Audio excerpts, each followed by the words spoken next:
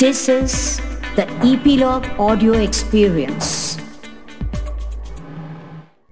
If you look at the science of cancer, we today know nutrition has a pivotal role to play. Every time a new technology is introduced, will your efficiency reduce because you'll have to adapt to a new learning.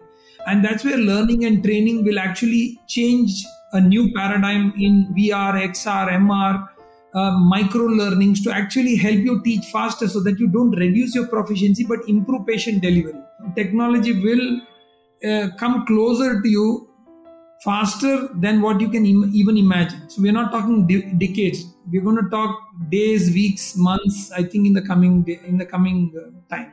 Hi, my name is Amara Mahendra and I am the founder of Carer, India's first integrative oncology platform. In this episode, I am so excited to introduce you to a phenomenal surgical oncologist, the head of surgical oncology, HCG hospitals, Dr. Vishal Rao. Dr. Vishal is extremely well recognized all over India and globally. He's an innovator, an inventor, and a dear friend. Every time I sit with Dr. Vishal Rao, I'm taken to a completely different orbit where we speak about incredible advancements in technology, only to find out a couple of years later that he has brought it to life. Dr. Vishal speaks about augmented reality, virtual reality, and all the advancements in clinical treatment for cancer. In this very first integrative oncology podcast being broadcasted all over India, we speak about healing cancer the right way and bring you experts from all domains to tell you exactly what you can do to heal cancer, prevent it, and cure the disease. Enjoy. Hi, Dr. Vishal. Thank you so much for being here. It's such a pleasure to again meet with you and talk with you. And I have a bunch of questions that I want to ask. But first, if you can start off a little bit about yourself. I'm sure the country already knows, but a quick introduction and then I'll jump into the questions. Thank you, Samara.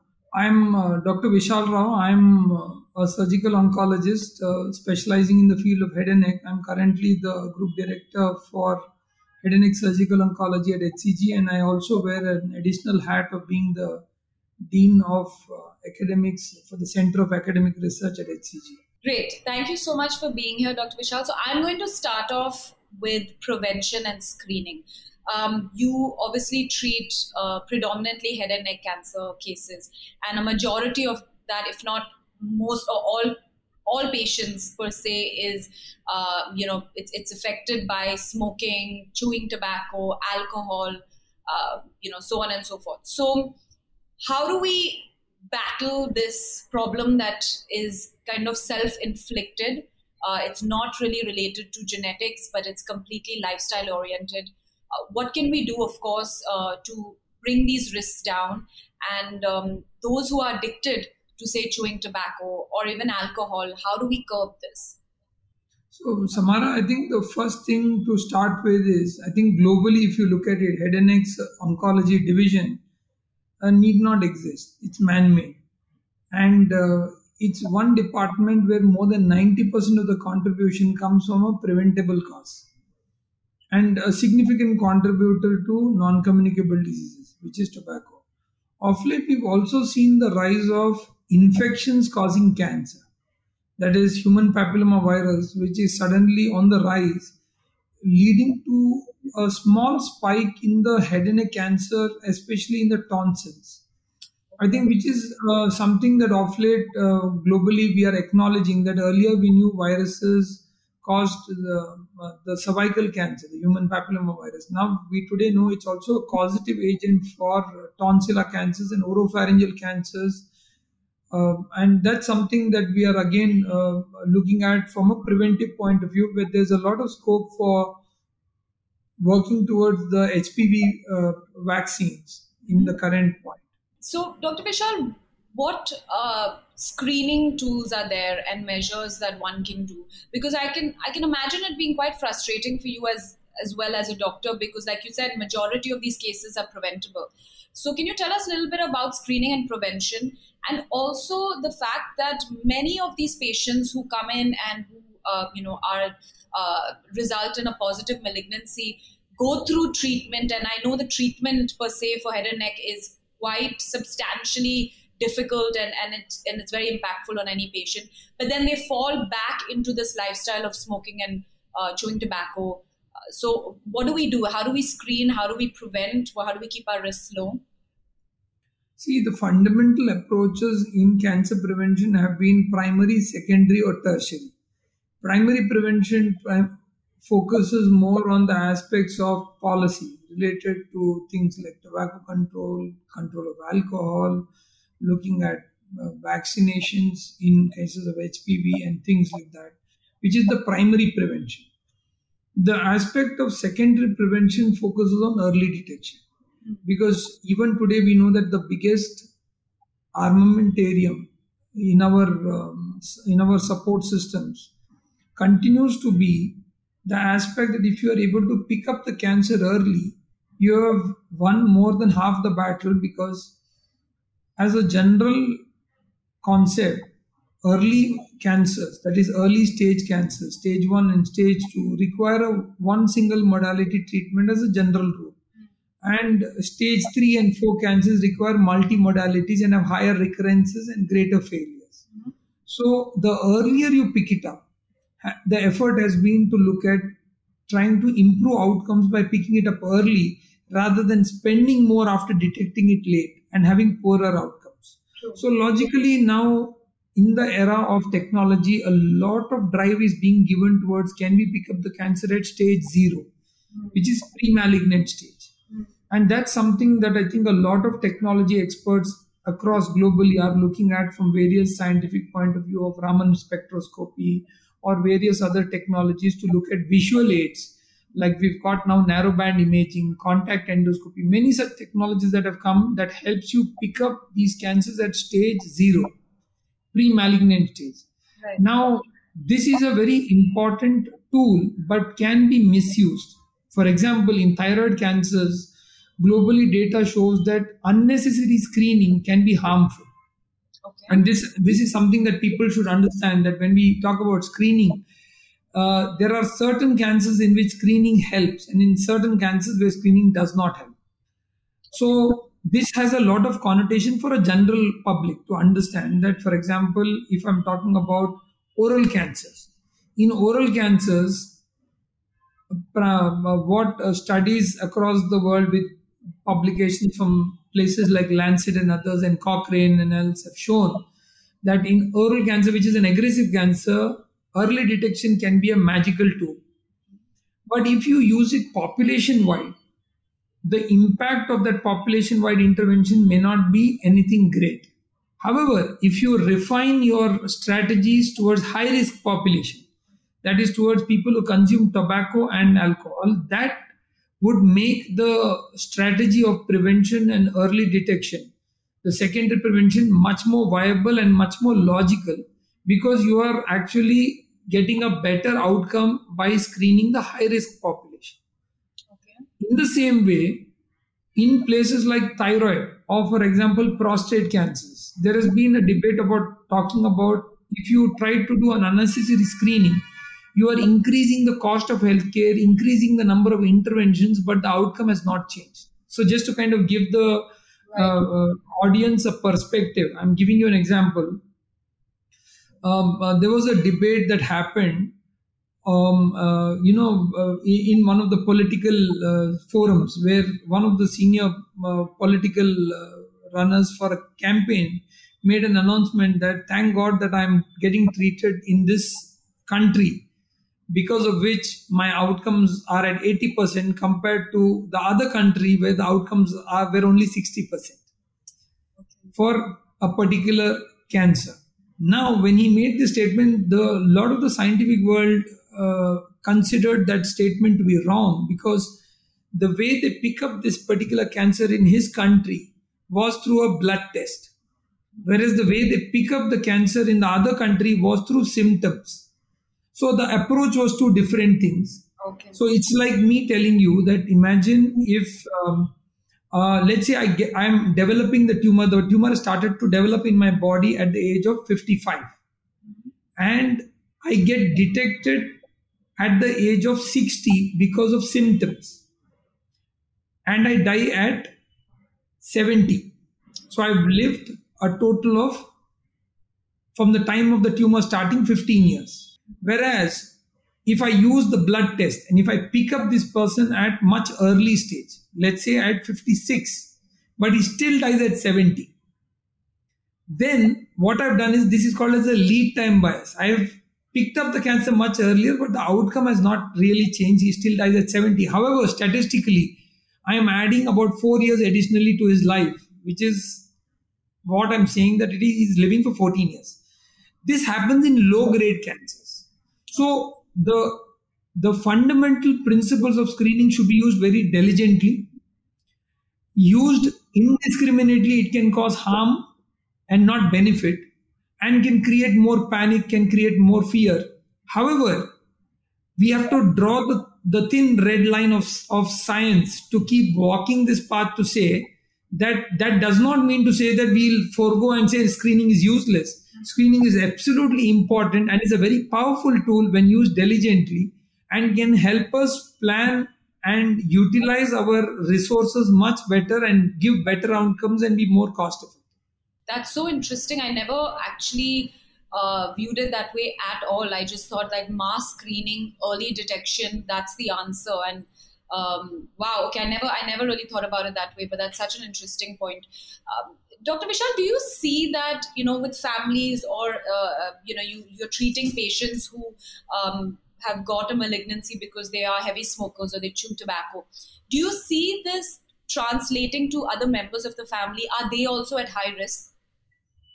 So, Samara, this is a very relevant question. Often people ask me this. I tell them in a very categorical note that cancer is a genetic disease, beyond a doubt. However, it is not a hereditary disease. There is a difference between a disease being genetic versus hereditary. Beyond a point, we have proven that cancer is a genetic disease. However, only 5% of these genetic cancers are hereditary.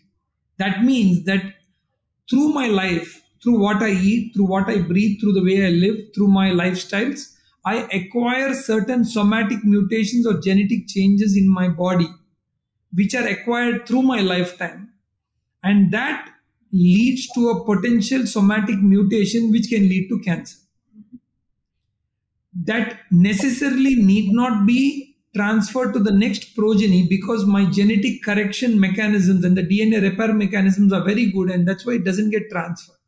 So most of the cancers today fall in that category, that they are genetic but not hereditary.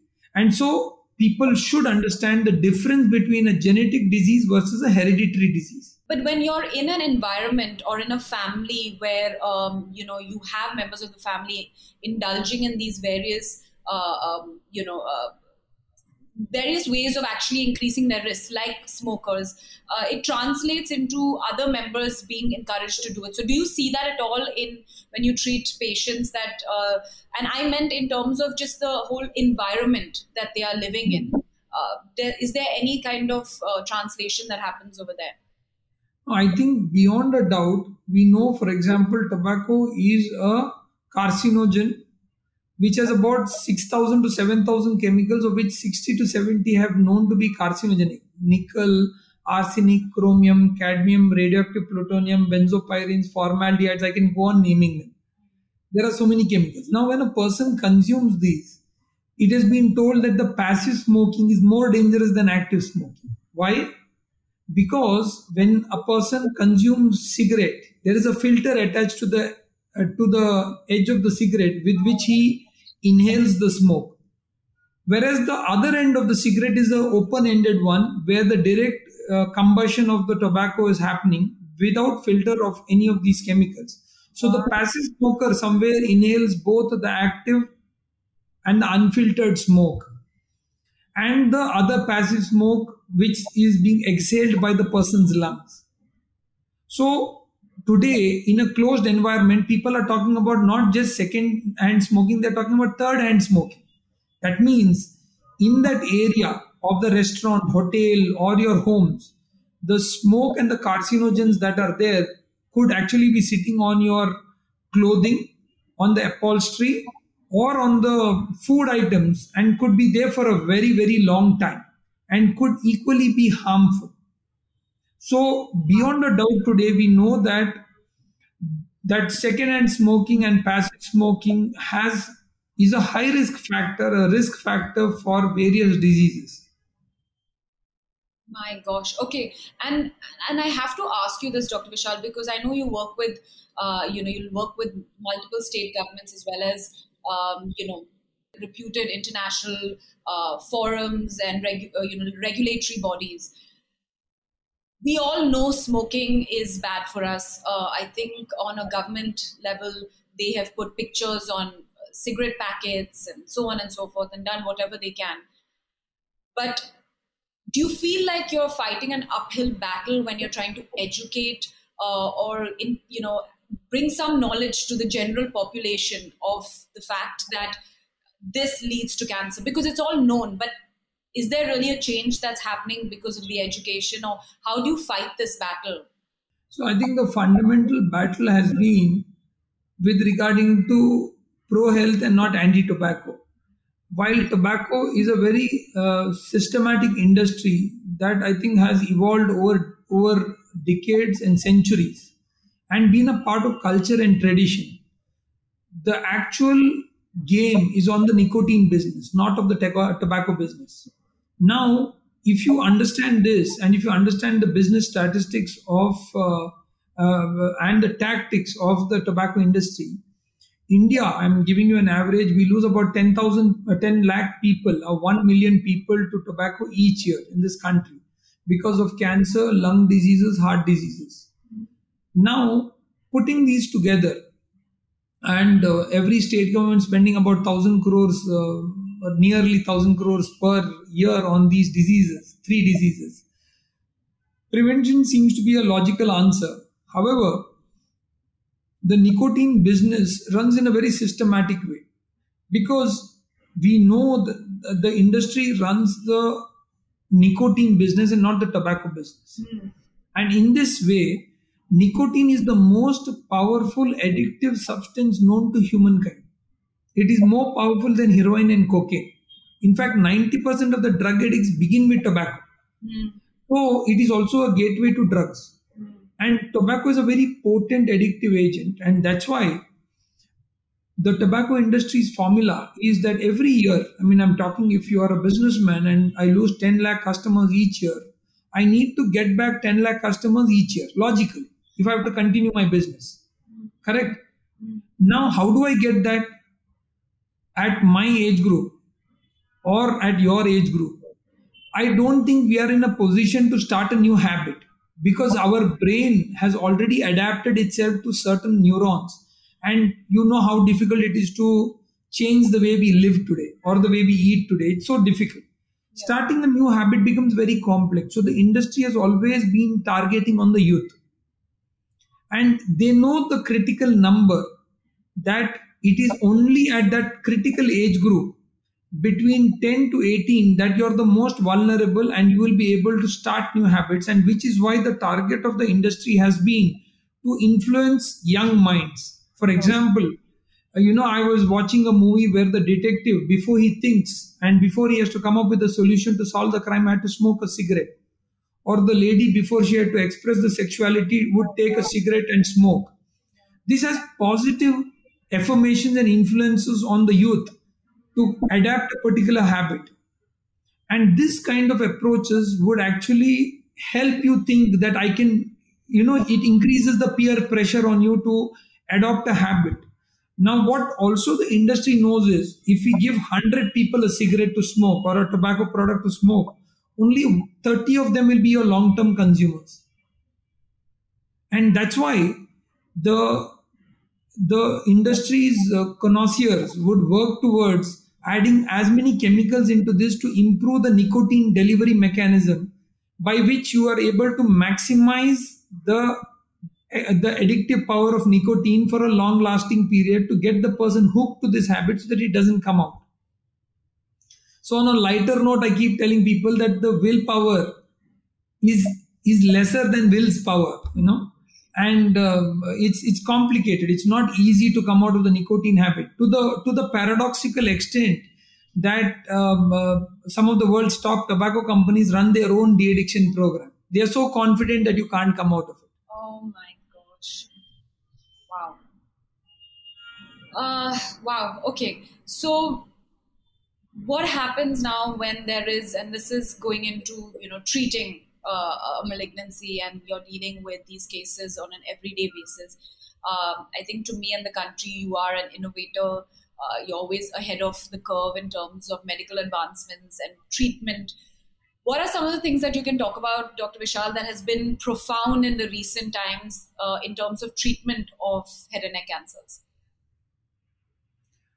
I think the most interesting and inspiring fact today would be that we have shifted our focus to a great extent in thinking, where we earlier thought that stage 4 cancer was end life, palliative, to now talking about cures in them and remissions in them. I think that's the biggest shift that has happened, and I'm kind of drifted to some of the old discussions that I would do.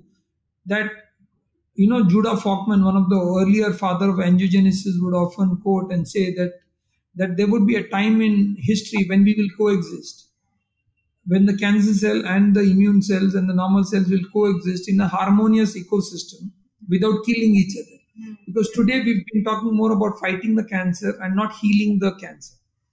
So I think there is going to be a shift in the coming decades towards how can we optimize and accelerate healing of the body by understanding the interplay between the cancer cell and the body's own immune cells. And that would actually set the platform for talking about coexistence beyond cure, and not just eliminating tumors through only the 3 artilleries that we use today: surgery, chemo, radio, and look beyond these particular approaches to adopt new strategies which has more participation from patients, which is more having a more involving 360 approach from patients in a holistic manner that talks about activating the immune system along with controlling the cancer cell. And that kind of an approach is what the world is heading towards in immunotherapy. And I think the next 10 years will be for synthetic biology. I've myself been a part of several of these committees, both in the state and the union government, working towards synthetic biology. And I believe, and I encourage my youngster colleagues to adopt the surgeon scientist program or the clinical scientist program, because I believe that is going to be the future. That the next 10 years, and you can maybe replay this a decade later and tell me whether this was true, that the surgeon's role will also be to spend time in the lab looking at genomics, proteomics, metabolomics, multi-omics, and microbiomics. This is going to happen.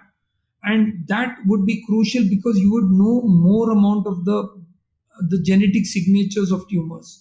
And what we are seeing evolve in today's paradigm is the future evolving in synthetic biology seems to be rapidly accelerated, where for a common man, what is synthetic biology today? Thousands of crores is being invested by the states and union governments in synthetic biology today, because this is that aspect of science which teaches a cell a function it does not know to do or has forgotten to do. So giving you a simple picture, in HCG, between my 3 towers, I have one genomics lab, I have a surgical wing, I have a immunology lab. So when I'm operating and taking out a tumor, one piece of the tissue goes for the genetic analysis. Another piece of tissue goes for immunological analysis to the synthetic biology lab, where the patient's few ml of blood in a petri dish inside a clean chamber, which is as clean like your human body, is asked to meet your tumor cells, and they both are interacting with each other in a controlled environment. My gosh, okay. And in this environment, they both are actually getting trained, where the immune cells are being trained to teach the immune cells on how to stop these cancer cells from growing, because they somewhere inside the body were not able to learn it. So an external training is provided through super antigens and looking at non-self antigen simulations, where the cancer cells are outside the body, teaching the normal immune cells on how to pick them up. And then you take that small quantity of blood immune cells, which have already learnt it, and multiply them using plasmapheresis, like a Xerox machine, into thousands and thousands of cells, and reinfuse them into the patient's own blood. Now, I'm saying this is not sci-fi. This is happening as we speak today. This is not something that's going to happen tomorrow. And this is what you mean by coexisting, right? So you're not necessarily going in there and destroying the cancer cells, but you are enhancing the immune cells and then allowing the cancer cells to just kind of survive along and coexist. Is that what's happening? Absolutely. And today, if you hear, sometime back there was this big buzz about this particular drug which from Yes. USA that made a thing that all of them got cured. What was it? What did that drug do actually? That drug actually was able to work on specifically reprogramming the cell through engineering and activating the normal cells, not killing the cancer cells. And that is what immunotherapy is about, to focus on activating this immune system. And that's one aspect of synthetic biology. And the second aspect that I would like to touch here is the advent of big data with small data. Now, the small data is what I'm talking about is genetics, genomics, wherein one small tissue of one patient will be delivered for personalized medicine. And the big data will give you more of precision medicine, which will be able to tell you in a combination of how we are going to be able to target using big data, AI, system learning. Now, there are 4 stages of AI. We have reactive AI. We have, after that, the limited memory AI. Then we have theory of mind and self-aware AI. I remember one of my lectures that I was giving as a keynote address in 2019 end. I was talking about the future of AI, where I said reactive machines have already come in. You're hearing about Alexa, Siri. And we're slowly moving in towards the driverless car. And mind you, this was in end of 2019, just before the pandemic hit. When Elon Musk is talking about driverless cars, which have already entered the market. 2, I was telling Stephen Hawking was worried about theory of mind and self-aware AI. Now I'm saying, just a couple of days back, I've just read that one of the engineers from Google was able to reach the self-aware, the theory of mind concept, and able to show it. So what I thought would happen 10 years later in my keynote talk when I was talking, happened 3 years later. Wow. And of which 2 years was the pandemic. So I believe that the acceleration of technologies will be much faster and at such a rocket pace that it may be difficult for medical fraternity to adopt sometimes, and it will be scary. So, there's a good debate to say that every time a new technology is introduced, will your efficiency reduce because you'll have to adapt to a new learning. And that's where learning and training will actually change a new paradigm in VR, XR, MR, micro learnings to actually help you teach faster so that you don't reduce your proficiency but improve patient delivery outcomes in a comprehensive. Wow, Dr. Vishal, I didn't know that. That's so interesting. My gosh. So I'm going to go into a very interesting topic that you actually introduced me to, which is augmented reality, virtual reality for management of cancer symptoms, of psychological distresses of a cancer patient, for pain management. I know you are deeply involved in this, and like I said, you're a visionary in this kind of space. So would love to know where you are, what you're doing, and a little bit more about that. This all started with one of my inventions on extended reality that I had actually created and patented. And that's when I actually started working on understanding this, because I realized that in one of the early, I would say 2017 in Mumbai, we had a national conference on virtual reality where many people from across the world, and I was one of the only few people in the healthcare domains who was talking there. This is way earlier at that time, and we were at that time talking about augmented reality. Now, the space of augmented reality, starting from virtual reality and now going to extended reality and mixed realities, has been an evolving spectrum. If you ask me today, let's simplify this and say, let's not complicate the world to saying, oh, this is cool tech. I'm asking you today as a surgeon. I remember 8 years back when my chairman asked me saying, take up robotic surgery. I said, I'm very happy. I don't want to do this robotic surgeries. I don't want to learn it. Two, spending some time in training in augmented reality in this particular area and feeling that I could actually learn this much faster. And slowly moving towards the area of training and understanding and doing robotic surgeries. One of the most simplest things that I understood was, I sit in a room today, or you take your room, for example, and if you take an image of this on our phone, the image looks better than that of the real thing. And that is what optics has done to us in terms of making an experience more real, more interactive. So it is instant, it is interactive also. And in this particular process of being instant, interactive, I think it kind of gives you a very comprehensive, immersive feel. So you take the three I's into this: instant, immersive, and interactive. You actually are built into an ecosystem where you are able to experience the structures better. So in a simple way, I say in robotics, I have, as a surgeon, small eyes and big hands, whereas the robot has small hands and big eyes. So it actually helps me go to places where I would normally not go. Right.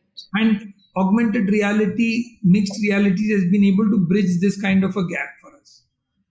Some time back, we did some very nice programs with Microsoft, wherein with the HoloLens, we were able to look at, I would not say technically teleportation, but something close to that experience, like in Star Trek, where I was able to go to my surgeon friend in Mysore. Just like what I'm sitting in front of you, Samara, I was able to visit my friend in Mysore, and he was actually seeing my 2D avatar, or what you call my virtual presence, sitting on the patient's right shoulder and watching to millimeter precision the entire surgery and interacting to him, talking about specific steps, exchanging notes on what are the areas of concerns and adopting. And that is what technology has done to us. I think the point here is technology is an assistive tool. It is going to accelerate, augment, and accentuate human healing. It is not a replacement for human hands, but you cannot say that the healing touch could be replaced by haptics.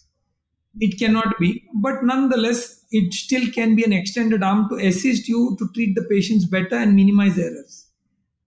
How far do you think we are away from it becoming mainstream in treatment of cancer? We are already seeing its adoption increasing, and we are building use cases for patients, hospitals, and doctors. 3 separate verticals. Hospitals have already started creating their own meta avatars wherein you can come and tour the hospitals. Doctors have started using this for better treatment planning already in a more immersive environment. And patients, I remember distinctly 2 patients. One of them, of my patient who was in my ward, who was a senior executive in a company, and while I was talking to him, he sounded dull, and I asked him, what do you do for when you take a break? And he told me, he says, I go to Chowpatty and sit there. And my VR team, augmented reality, created a entire augmented reality spectrum with mixed reality options for this person as though he was sitting in Chowpatty. For that 5 minutes, I could see the joy in his face as though he had forgotten where he was in HCG Bengaluru and transported himself to Chowpatty, sitting in the shores, listening to the waves. And I thought, well accomplished at minimal cost. Or a person who wanted to do bungee jumping, and they created one from Burj Al Arab for him, and he's jumping out of there, and he's actually thinking that actually sitting in my ward, he was experiencing a jump. and feeling the exhilaration of thing, which I thought releases endorphins and healing. So I think somewhere in this path, technology will come closer to you faster than what you can even imagine. So we're not talking decades. We're going to talk days, weeks, months. I think in the coming time. That's fantastic. Dr. Vishal, I want to ask you about integrative therapies and also now, as you had mentioned, the world is moving more to patient centricity, involving the patient in their cancer journey, educating them, empowering them, and also implementing various integrative therapies like personalized nutrition, physical therapy, psychological guidance and help and evaluation for patients who are going through treatment.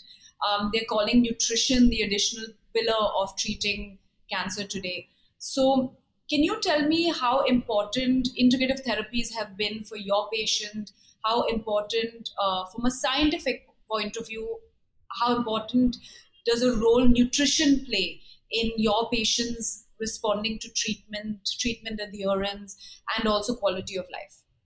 I think globally it's a well acknowledged fact that you need to create a balance for IQ, EQ, and SQ, your intelligent quotient, your emotional quotient, and your spiritual quotient. And I think that kind of summarizes a being, the mind, body, and the soul.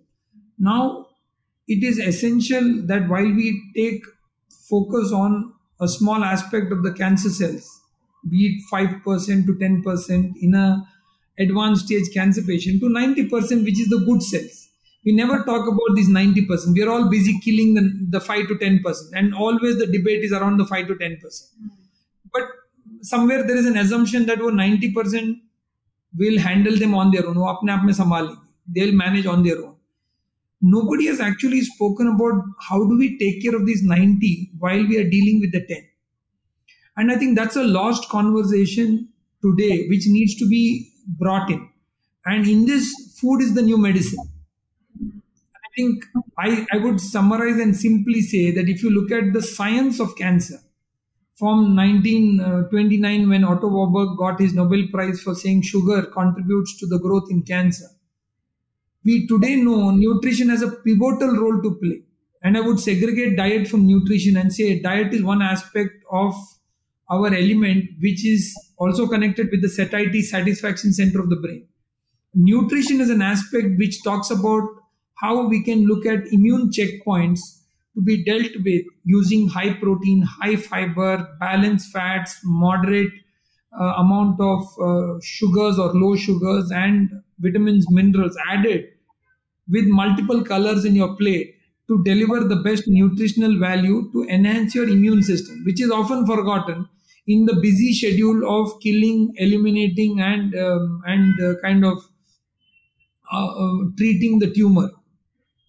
So I think time has come back to bring it onto the table to talk about a holistic integrated approach, a complete 360 approach, where the patient centricity is going to be discussed in a much more holistic manner, which includes his quality of life, which caters to his palate, which caters to all aspects of cancer, not just the cancer cells itself.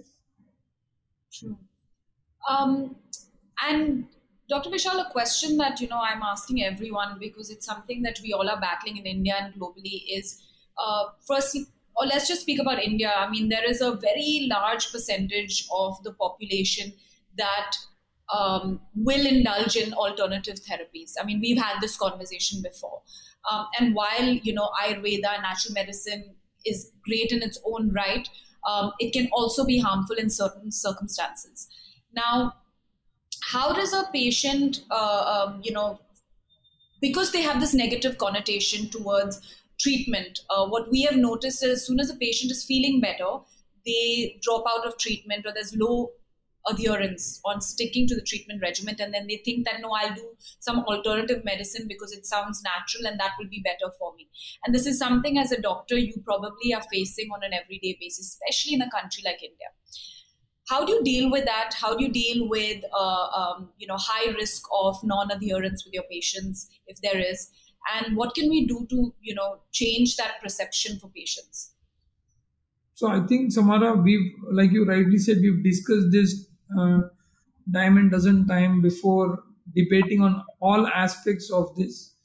And let's take a common ground of mutual respect to all specialities and say that if we were to take this on a common platform, there would be two words. One is integrated and the other is communication. Now, when I say integrated, we in somewhere need to adopt the approach that integrated medicine would look at bringing stakeholders on a common platform of science. And the aspect of communication, I always encourage my patients not to hide these information from me, because that has strong implications to my planning of his treatment.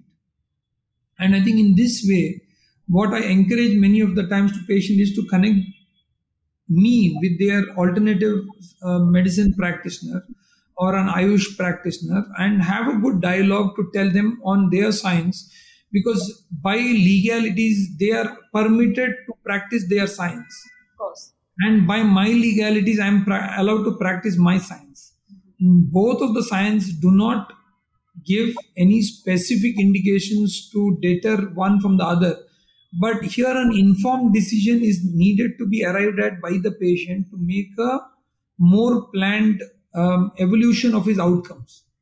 So it is very essential for patients to get and engage the parties into a dialogue to come to a common point, rather than keeping either sides in the dark, hoping that he will benefit the maximum from this. And I think that could be a good starting point to engage in. And then also take a more calculated, informed decision based on his own understanding of each of these sciences. I have seen successes on both sides, I have seen failures on both sides, and I'm saying that today allopathy has reached this area because of a systematic evidence-based approach and not an eminence-based approach. So empirical medicine, eminence-based medicine is not to be practiced in today's era of evidence-based medicine. I think that's something which is very clear across all sciences, that we need to produce evidence. And if somebody is able to show some evidence that it enhances the immune system, it is a good food supplement, it is a good nutritive addition, or it is a good alternative medicine target, I think that is a good conversation to initiate more amount of work. Many of the times the biggest molecules we've discovered in allopathy are actually finding its roots in Ayurveda. And food is by itself a medicine. So I think we are talking about two aspects which are the same, which are the two sides of the same coin, but need to have better integration and communication.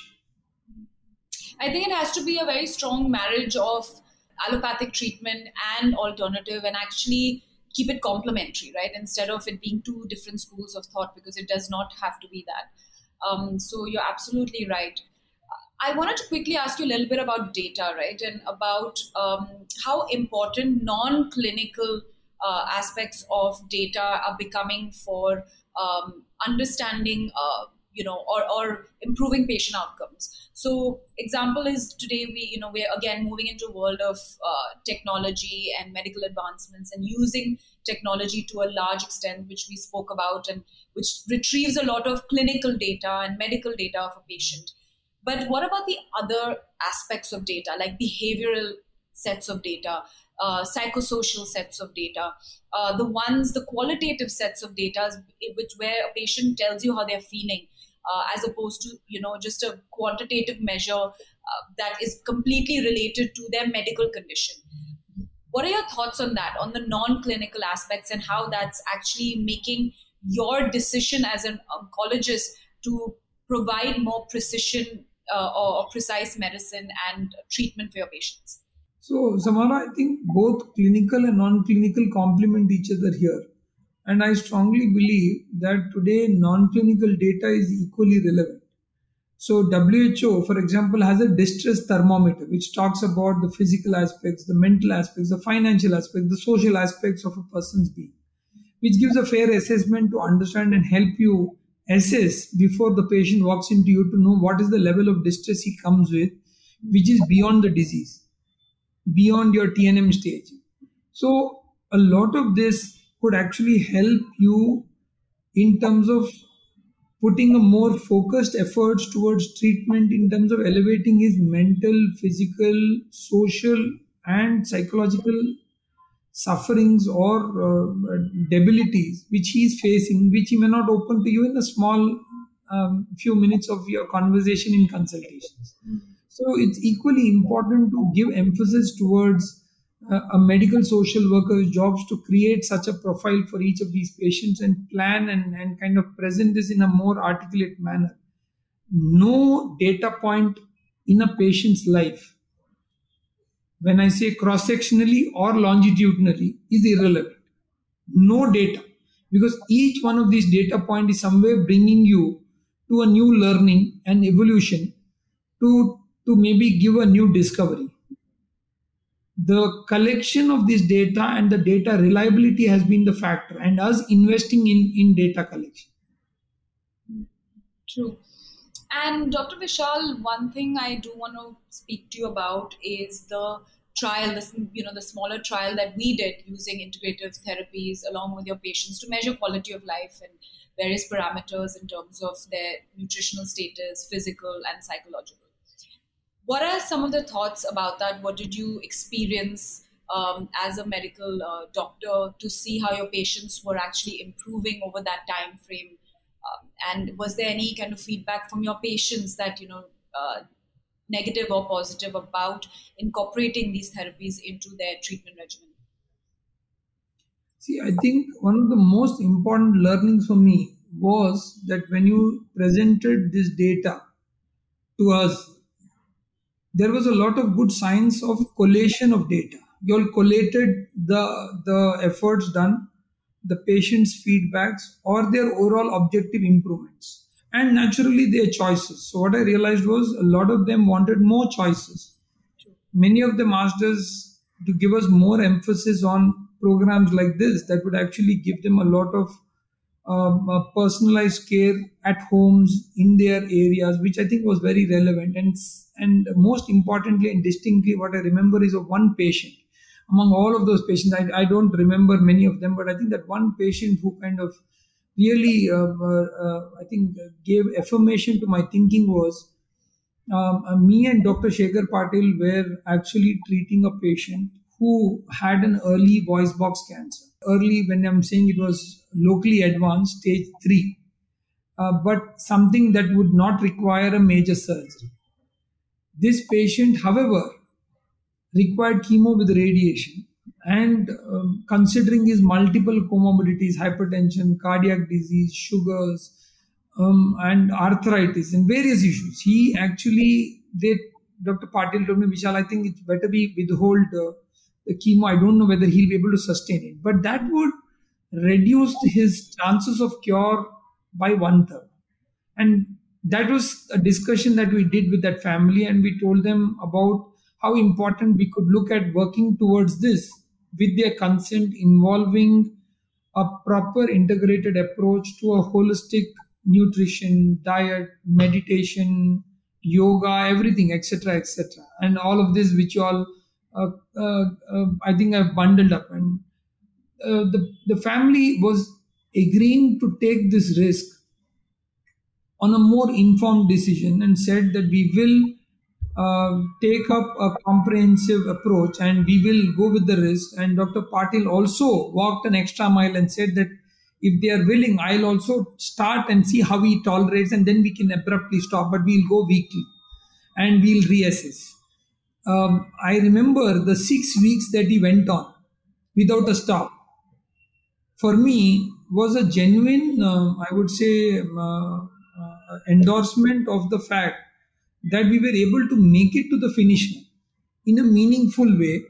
And even today, when he walks into an OPD with his arthritis, limping, but I feel happy, and I said, we optimized cure and care together, and that I think is achievable through a joint holistic approach by which you add value to a person's overall holistic treatment and reverse some of the aspects which earlier we thought we would not be able to deal with.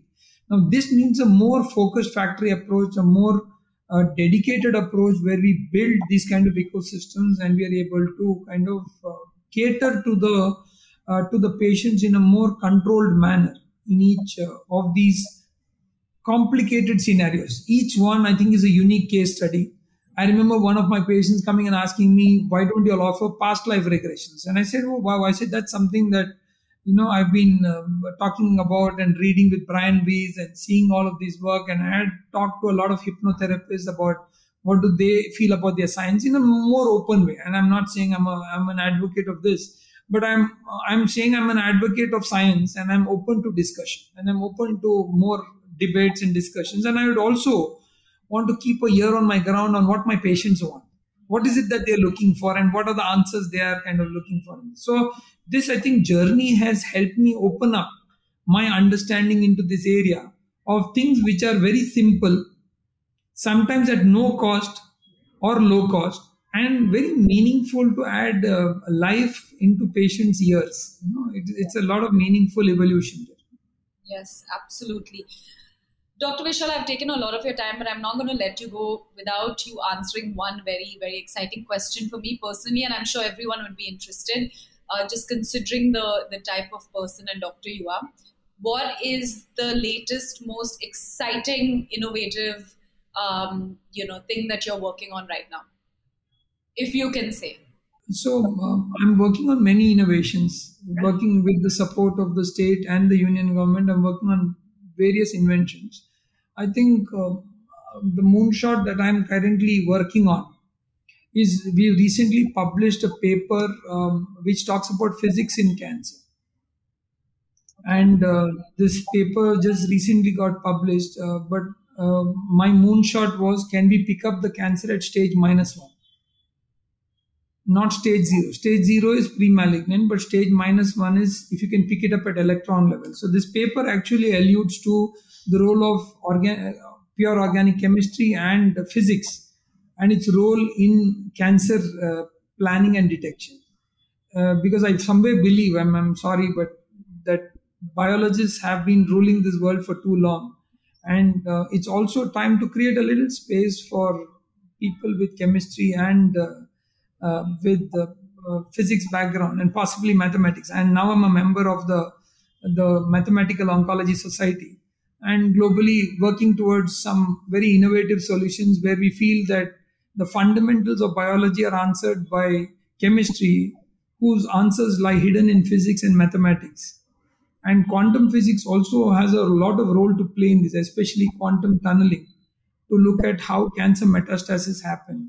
And I'm hopefully planning, hopefully a few years from now, to look at, can we build a CT scanner like a frisking machine that could actually pick up these cancers at stage -1 to a certain predictable level. And the paper, which is now internationally accepted in an index journal, actually alludes to this topic of how we could reach here through an electron tunneling mechanism. Wow. Very logical, but it's a moonshot, but I thought you need to dream to reach there, and then work towards it. So worth making an effort towards studying and seeing. Imagine if I want to know 10 years from now, will I develop cancer? And if somebody can tell me, yes, your left lower lung is vulnerable, I think we have a starting point towards working in prevention. Wow. Absolutely. That will change the world. But we know that you are always doing these phenomenal things. Thank you so much, Dr. Vishal. Thank you so much for your time. And I will be in touch as usual with you. So thank you so much. Such a pleasure. Thank you. Thank you, Samara. We hope you enjoyed this episode and found it useful for yourself. For more such episodes, please subscribe to our YouTube channel, Apple Podcasts, Spotify, and Epilog Media website, where we dive deeper into the world of integrative oncology and healing cancer the right way.